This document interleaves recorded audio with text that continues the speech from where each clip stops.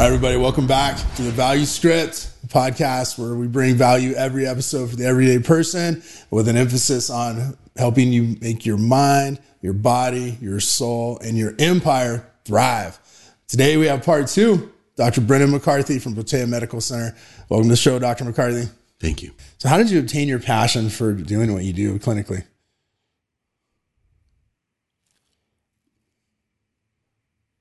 Women, I don't know why. I trained under an environmental medicine specialist. I thought I was going to become, practice environmental medicine, environmental toxicology, like people exposed to DDT or lead poisoning or arsenic. That's what I was very passionate about.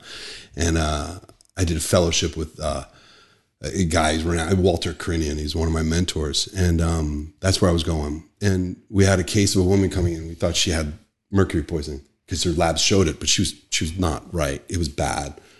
And mercury was cleared. She should be better, but she wasn't. And so I started really exploring what else could be.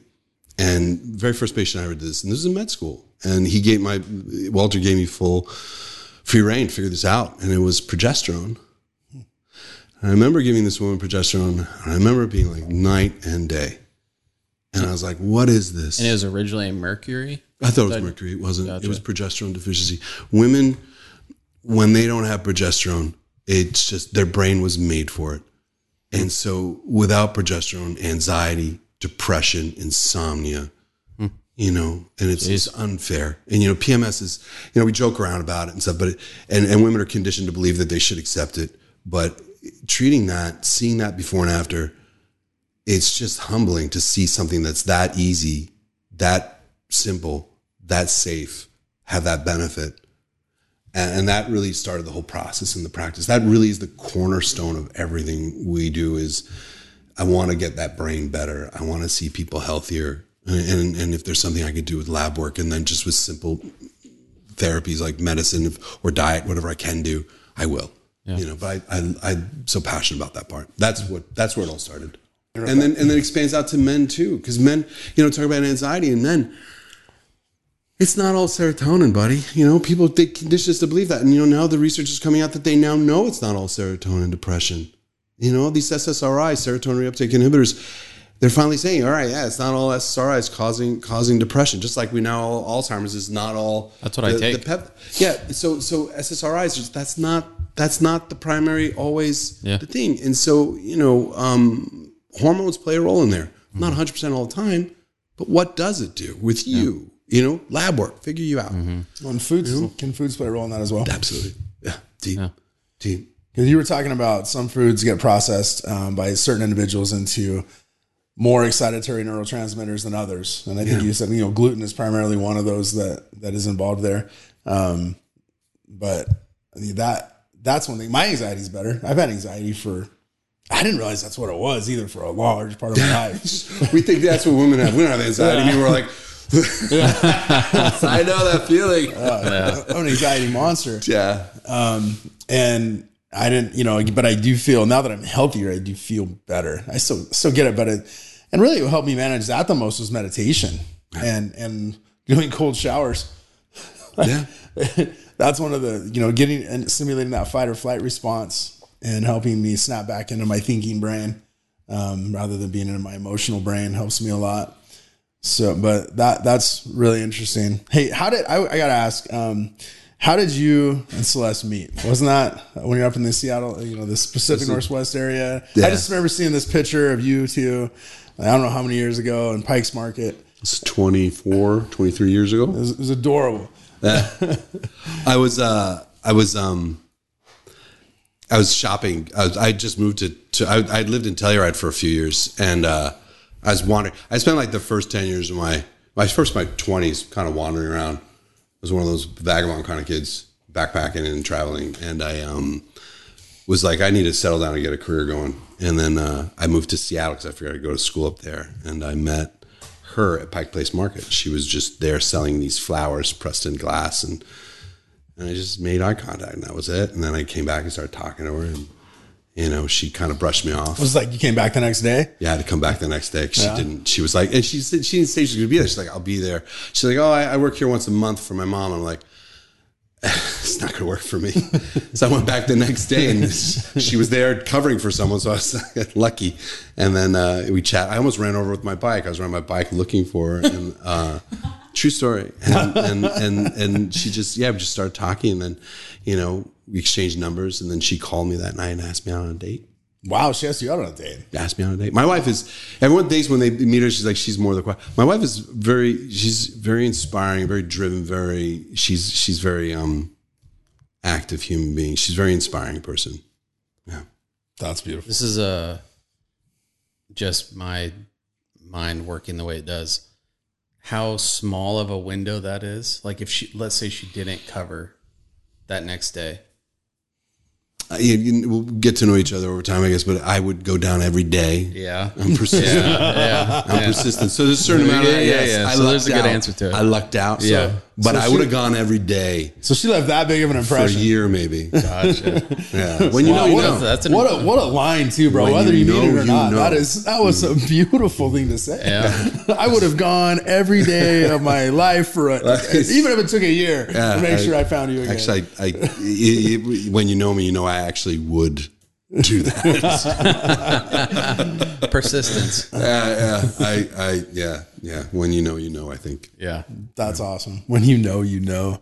Fantastic. So one of the things we were talking about off camera too that I wanted you to cover is, and I've had some friends ask, and Meredith has, if you're not in the state of Arizona or within driving distance or whatever of your Protea, how do people find a practitioner that they can put their faith and confidence in like we put in you guys? It's so hard. It is. Apparently, it's almost impossible. Yeah, it is. I have patients who fly in from around the country, and it's not easy to treat them because they're not there, and it's difficult, but it's the best we can do. There are questions you should ask your doctor. One, you should have your doctor care about you, and you should know that they care about you when you walk in the room, and that's not a common thing. That's one. And then two, your doctor should run lab work based upon what your symptoms are. And they shouldn't blow off your symptoms and say, that's just what it means to be a woman, or that's just, you're getting older as a guy. Yeah, you're 45. Yeah. They should be willing to run labs that show whether you're healthy or not healthy. And then they should go over your lab work line by line. And I believe in, I know it sounds weird to say as a doctor, but I believe in capitalism in a lot of ways because, when the need arises, there'll be a market for it. And I think that as more people become educated that they don't have to live this way. Like just right now, the average sperm count in men has plummeted. Like we're a fraction of what we were in the 1940s, and it keeps going down. Our fertility is going down. Why do you suppose that is? Plastics in the environment. Plastics? Yeah, no doubt. Microplastics. And that was another thing I learned that in when I first was in school. Environmental toxicology in the early 2000 we were learning about it in the food chain, and we knew it was causing frogs to be hermaphrodites. And oh wow, I remember Walter Crinian, he said, how much longer until this is us? Wow. And so we know that children are being born with boys are being, and this is published, this is not argued anymore, but the boys are being born with a anogenital distance that's more feminizing every year, and this has to do with plastic exposure in utero. Really? In the hospital, yeah. So you're having this thing where men are being born, with lower and lower levels of androgens in utero. Now, so a healthy testosterone in a man, 900. Let's just say what it is the total testosterone should be around 900. That's a good level for a guy. When you're in the womb, your blood hits 900. Those first trimesters. Wow, no way. It's true. Right. And then you're born, and that first year, you probably hit around 600-700. Really? This is in school books. This is textbook. Wow. This is not alternative. This is not out there. And I promise you, whenever I say something alternative, I will put a caveat. This is pretty alternative. We're still figuring this part out, but this part is figured out. Did you say this was testosterone? Mm-hmm. Yeah. Wow. And so then when you have a man presenting to clinic at 25, 30 years old with a total testosterone at 200, what's wrong? How did that happen? Yeah. And why is it there? Right. And then they think, well, the advertising, the thought process is just, they're not going to be able to have erections and they're not going to build muscle mass. That's all they think about it as. But it's testosterone's impact on your brain is just well documented, well understood. I mean, for anxiety alone, testosterone plays a huge role. For anxiety? Yeah. I'm getting tested tomorrow. Yeah. Dude, it changes the way you think. Like, not necessarily the way you think. It changes the assertiveness of my thoughts. I think would be the right way to say that. Yeah. The assertive. I have my killer instinct back. I got like the alpha part of me that drives me and that I created things with. It's back. I lost it. And it was hard. It was stressful. You were saying one of the reasons for my physiologic stress markers was because I'm trying to be somebody that my body's not supporting me to be anymore based on who I am and how I foundationally built my body and my brain, but I don't have the support from the inside any longer to maintain what I'm trying to do with the outside. This is gender identity. Yeah. You're in the womb. This is what you're supposed to be. This is your biology. And then when you're out and then all of a sudden it starts to fail, you don't feel right. Yeah. You're not you anymore. And one thing that was interesting too, you mentioned sexual performance. I didn't really think ever that I had an issue with sexual performance. The funniest thing you said, you're looking at blood, you're like, well, there must be sure brain power because it ain't your hormones that are helping you do that, bro. But you can compensate. There's different parts of your brain that can compensate for it. And that's why it's an epidemic if you run the labs. People are like, well, why aren't there all these men falling apart? You can modulate. There's so many redundancies in the body. So if a man has low testosterone, that doesn't mean he's going, like there's all these studies that show with a man with his testosterone, the Journal of American Medical Association published, I'm going to say this number off the top of my head, I might be wrong, but a man whose testosterone is below 450 has a higher incidence of type 2 diabetes. That's true. That's a given. And that might be 500 or 400, but let's say 450, I believe it was.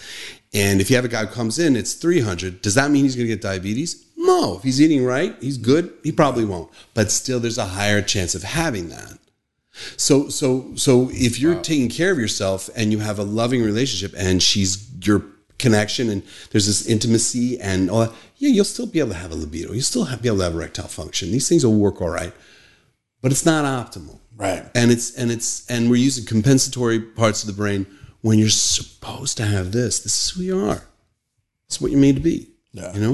Is testosterone a big part of fat burning or anything like that? Part of it. Part of it? Part of it. Gotcha. Multi-layers to it. Fat burning is a lot of it's stress. The low testosterone leading to high stress. The bump up you see in insulin from that high insulin. So a combination deal. Mm-hmm. Gotcha. Yeah. It's a few things. Yeah.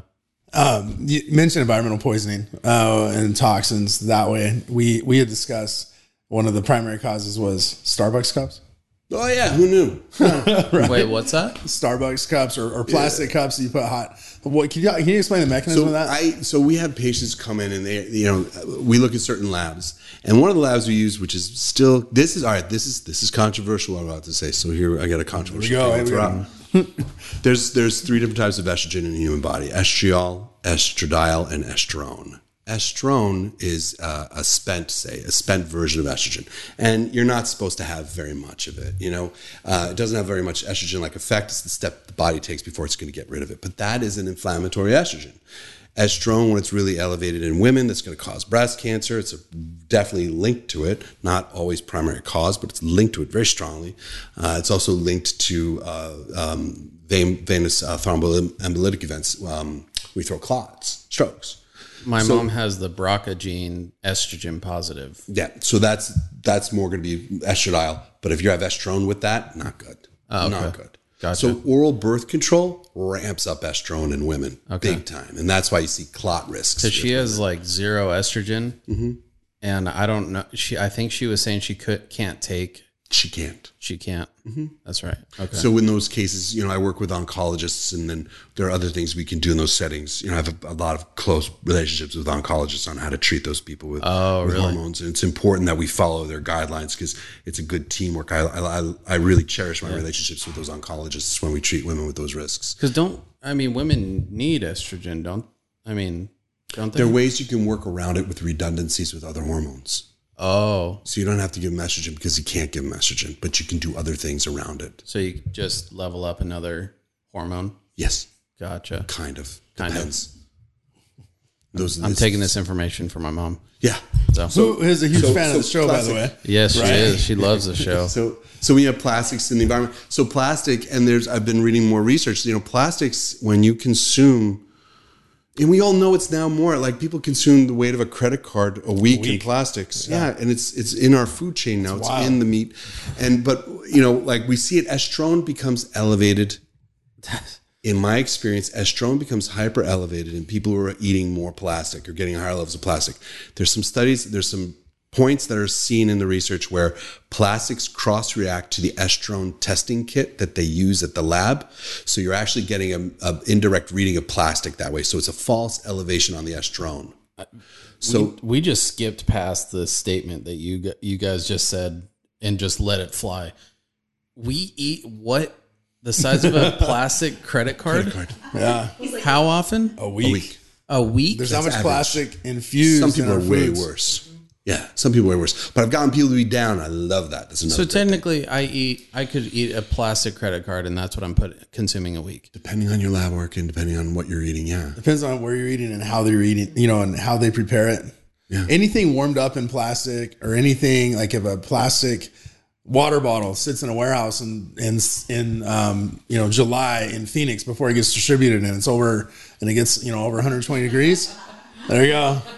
That it's going to leach plastics into the water, and that's typically 120 degrees. So if you have a plastic cup or a Keurig or something, we want to name brand. We're not trying to bash brands here, but like if you have a plastic cup that you make your coffee with or drink your coffee through, or a paper cup. So now lined. Paper cups, all white paper cups, unless told otherwise, is lined with plastic.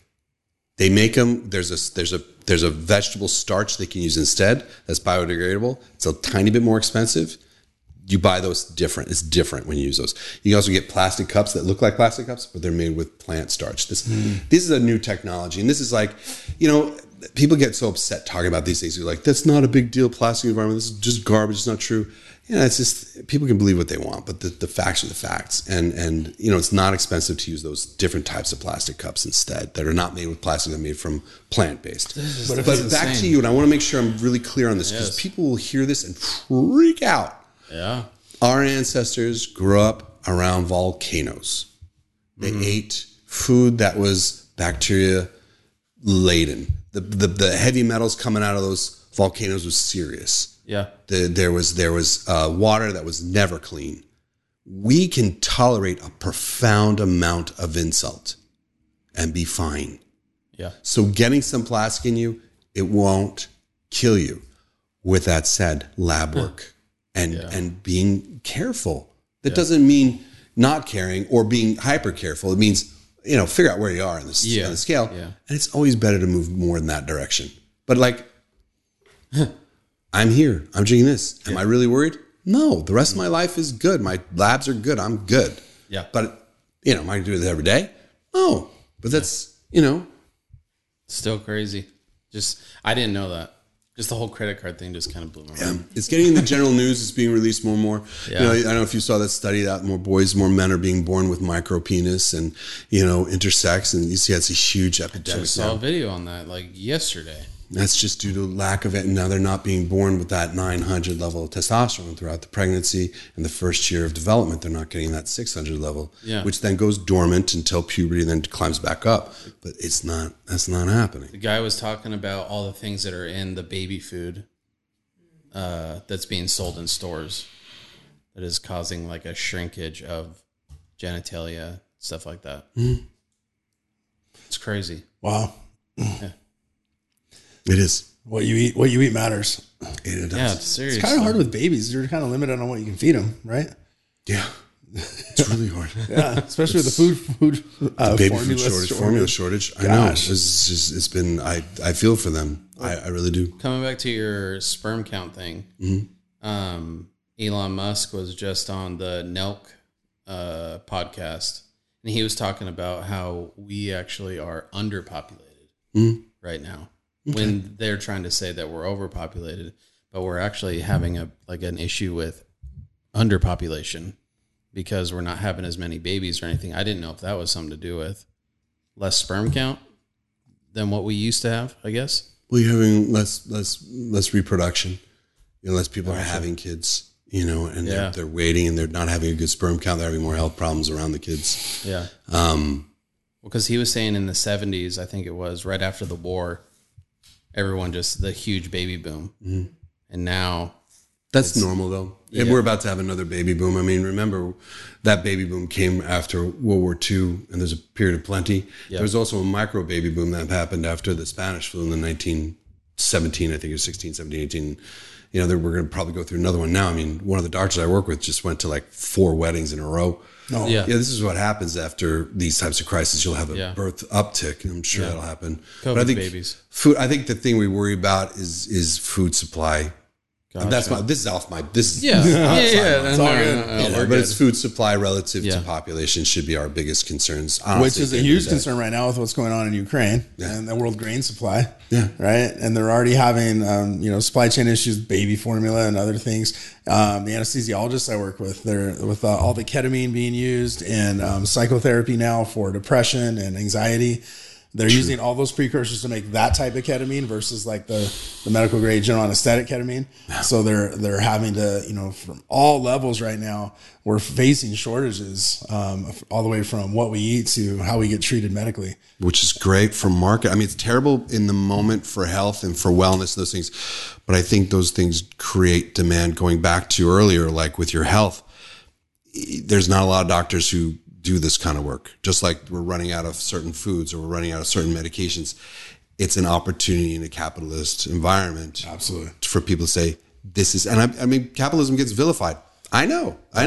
But I mean, I operate in a capitalist, I'm a cash-based practice, and an office visit with me is about what it costs for a woman to color her hair, which is not a lot of money. Right. I see them twice a year maybe, and so I think if you look at it through the lens that capitalism is not always a bad thing. The invisible hand in the marketplace. And people will, so if there's more people who want this kind of care, it's not, and I'm not here to talk about my practice because that's not good. That's very short-sighted of me as a person. Sure. It's more important to create the need in the people, pointing out the need that they have, they didn't realize they had. Right. And the they benefit create the demand societally. They will create that. And then society will create the solution. Because I didn't invent this. Right. I did not invent what I do. I am not magic. There's nothing special about me. I'll be honest with you. There's nothing. So I did not invent progesterone. Well, you are a damn genius, bro. I mean, come on. No, but I'm just really being honest. You know what I mean? Like, you know what I mean? I'm not going to sit here and say the only way to get well is through me because that's just ridiculous. No, yeah, but that's a problem in medicine. Right. You'll have a lot of these doctors in alternative medicine.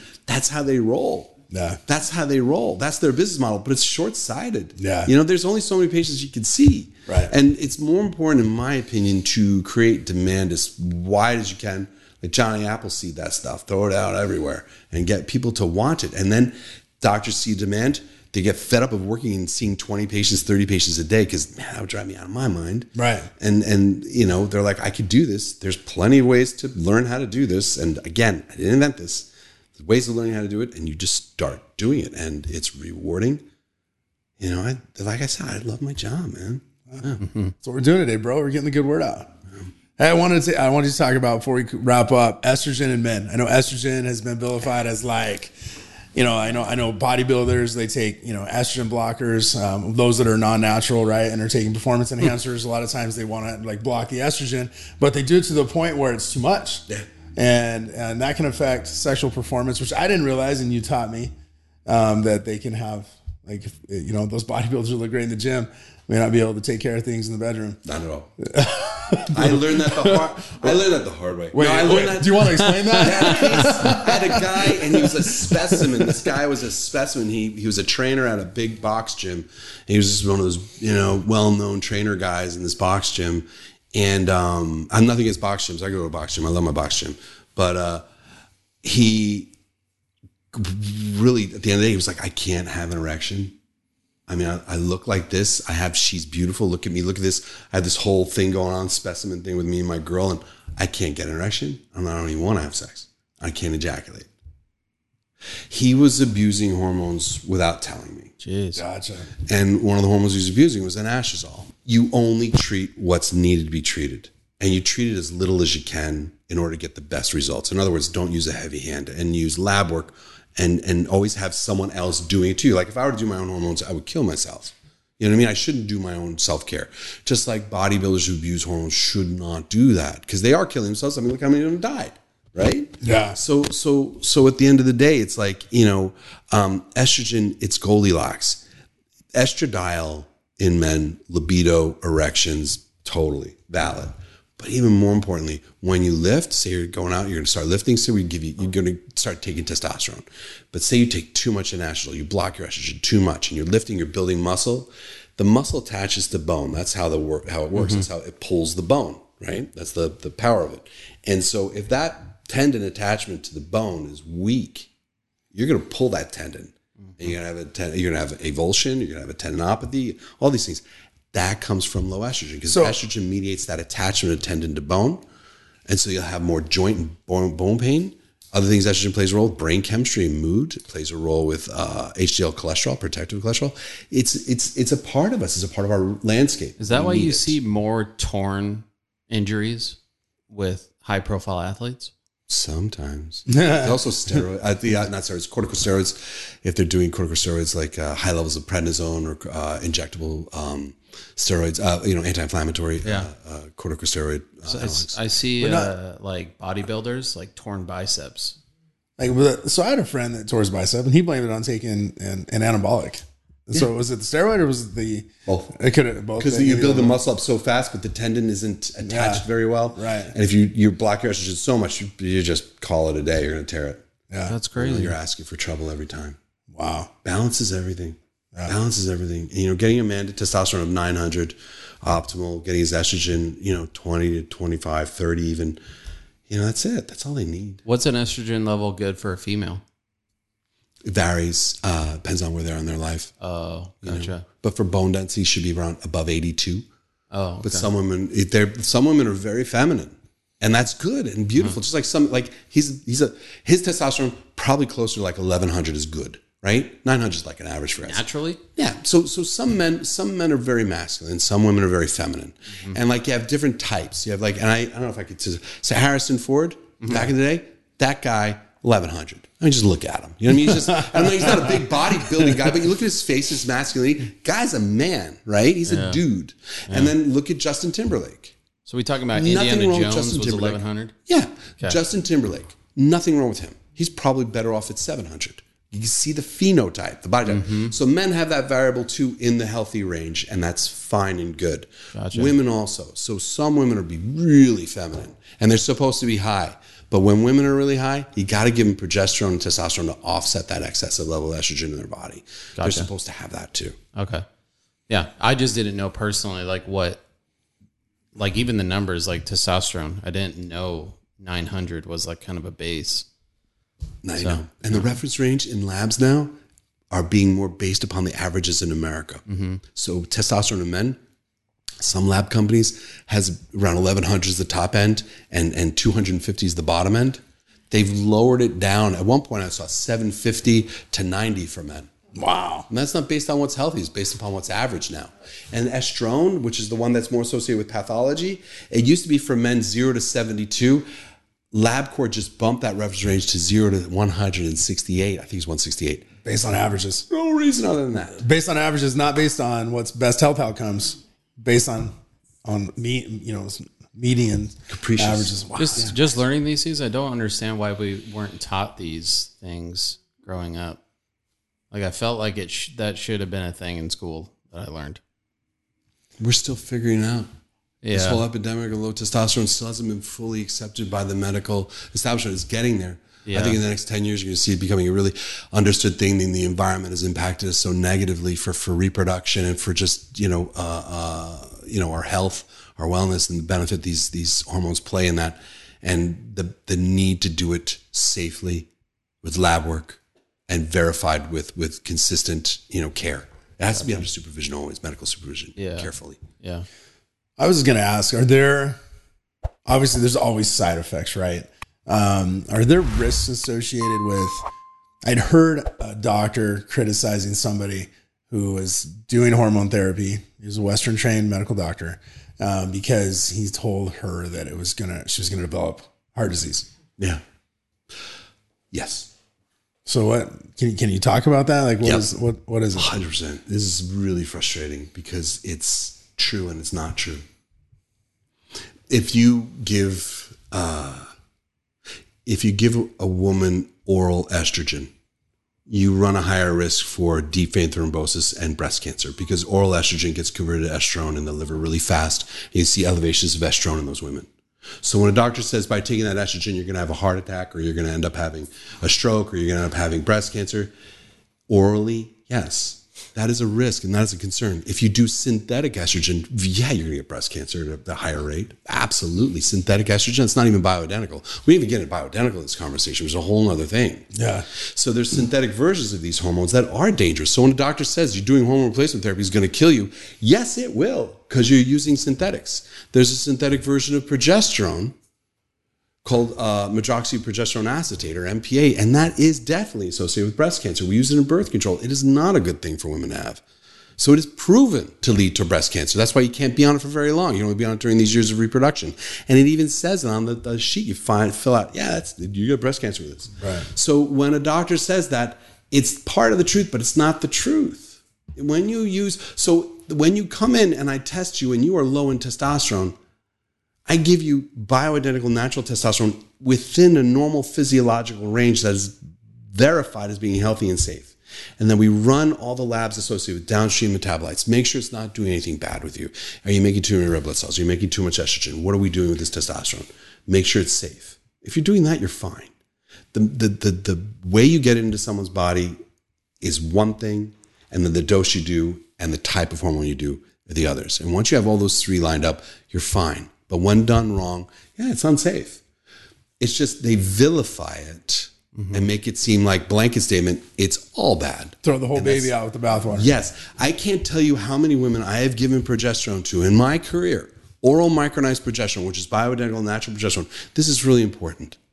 And you'll do a mammogram on those women before and a mammogram 6 months later. And their breast cancer risk factors, lifetime risk factors, breast cancer, every single time goes down. I challenge someone to prove me wrong on that. Wow. Every single time I've ever done it, I've always seen it go down using oral micronized progesterone, which is a bioidentical natural progesterone, which inhibits estrogen stimulation of that glandular tissue.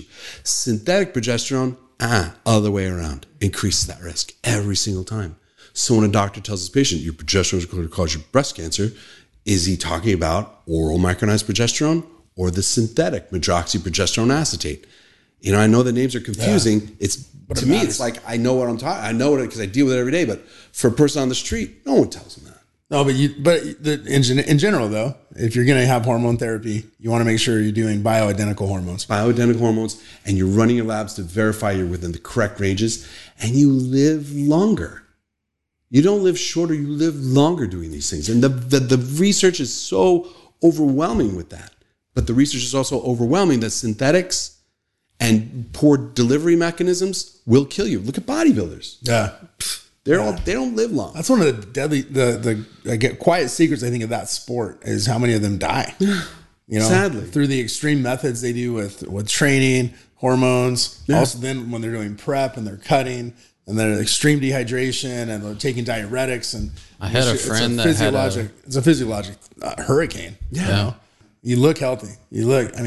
You know, to a certain extent, you look healthy. And sometimes when you look unhealthy, you're actually not so unhealthy. Yes. The last podcast we were talking about fat, skinny fat. Yeah. It's like you look great, but your body's mostly fat. There's no muscle in your body. You don't feel healthy, or you get more body pain, more body aches. It really is. The body's not always, you look good, but you know what's going on in the hood. Right. Yeah, exactly. That's a good point. That's I like the car analogy. I can relate to that a lot. Yeah.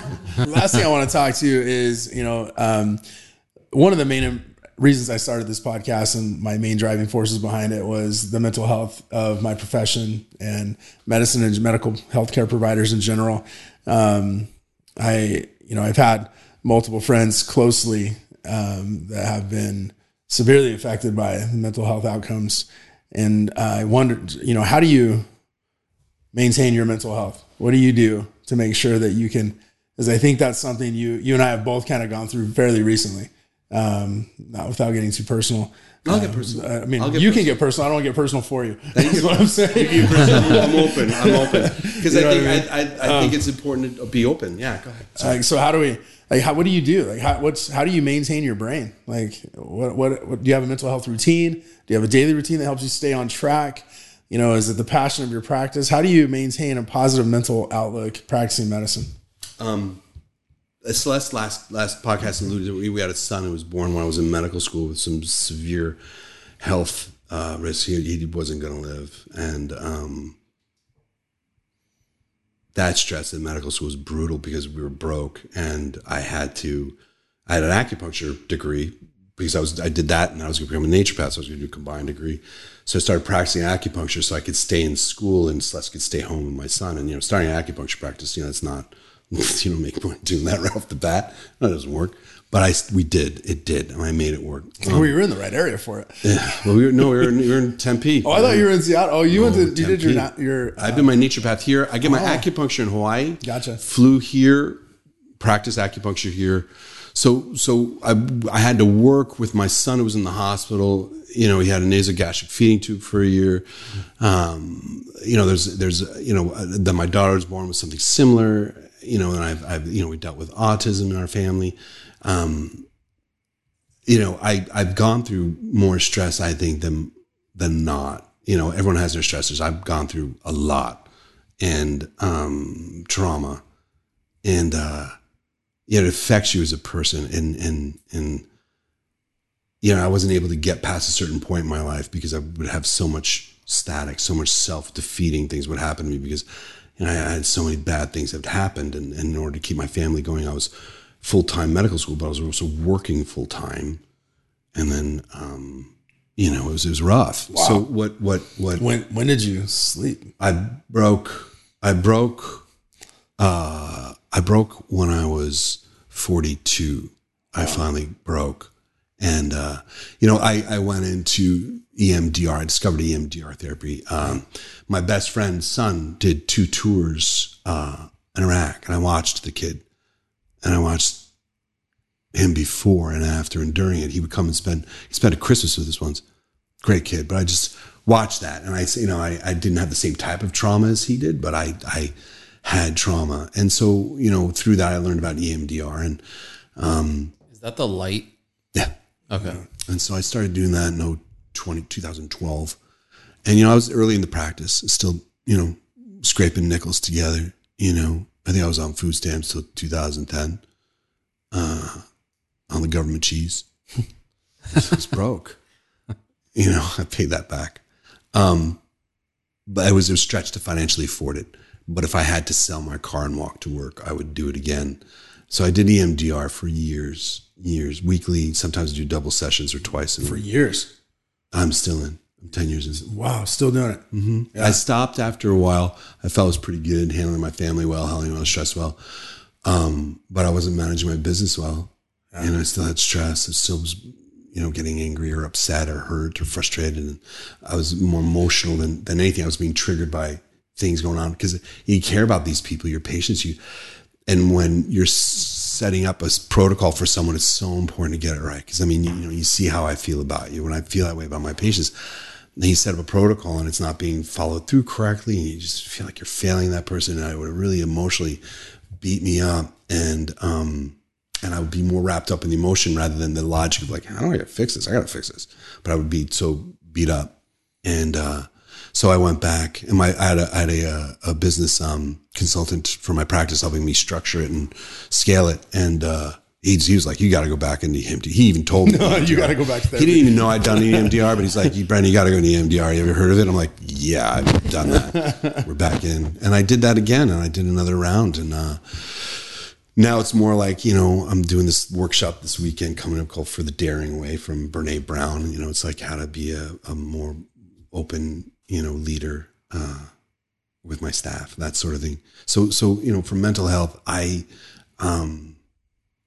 think it's made me a better husband, it's made me a better friend, it's made me a better doctor, better manager of the people around me, more accountable as a man.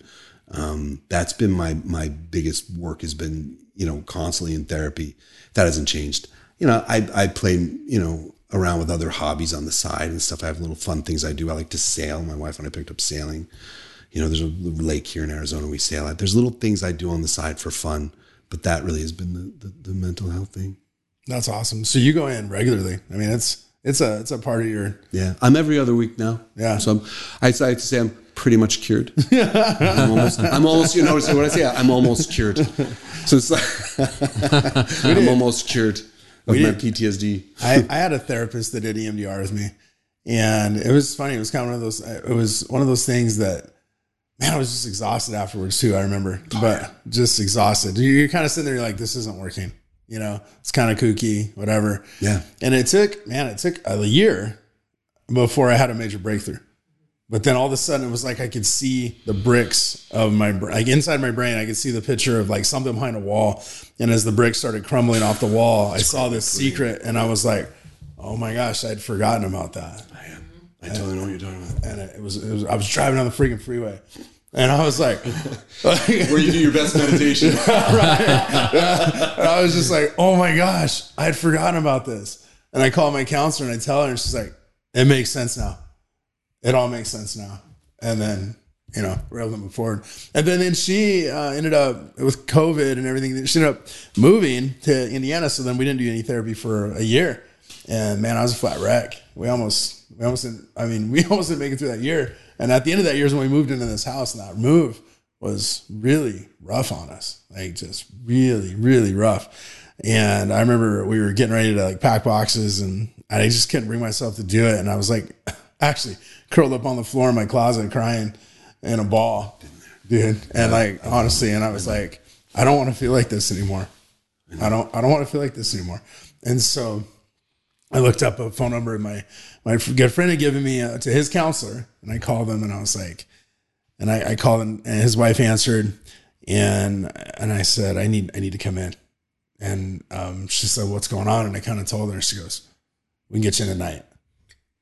That's what you deserve. Yeah, it was amazing. Healthcare providers like that, yeah, is what we need. Yeah, it was amazing. And I asked her, I was like, "Hey, Jeff really doesn't work that late normally, does he?" She's like, "No, but I knew you needed to come in." That's what you need. Yeah. And it's been great. I started going once a week for a long time, and now I'm on.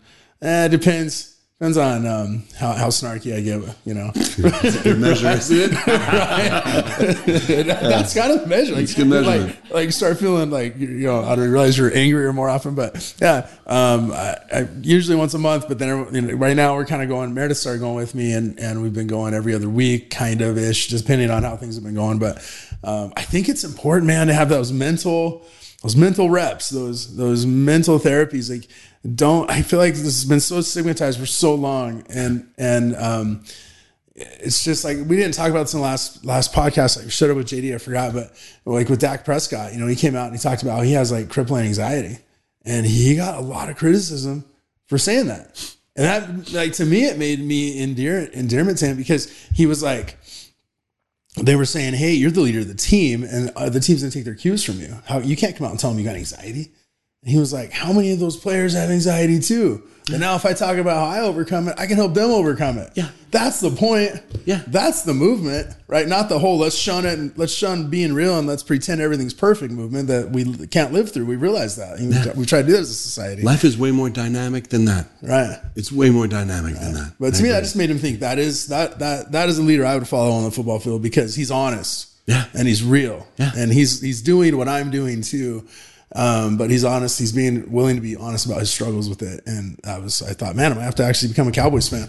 Let's not go that far. Never. You can be my support network on that. Well, Dr. McCarthy, it's been a pleasure having you on the show. It's an honor. Thank you.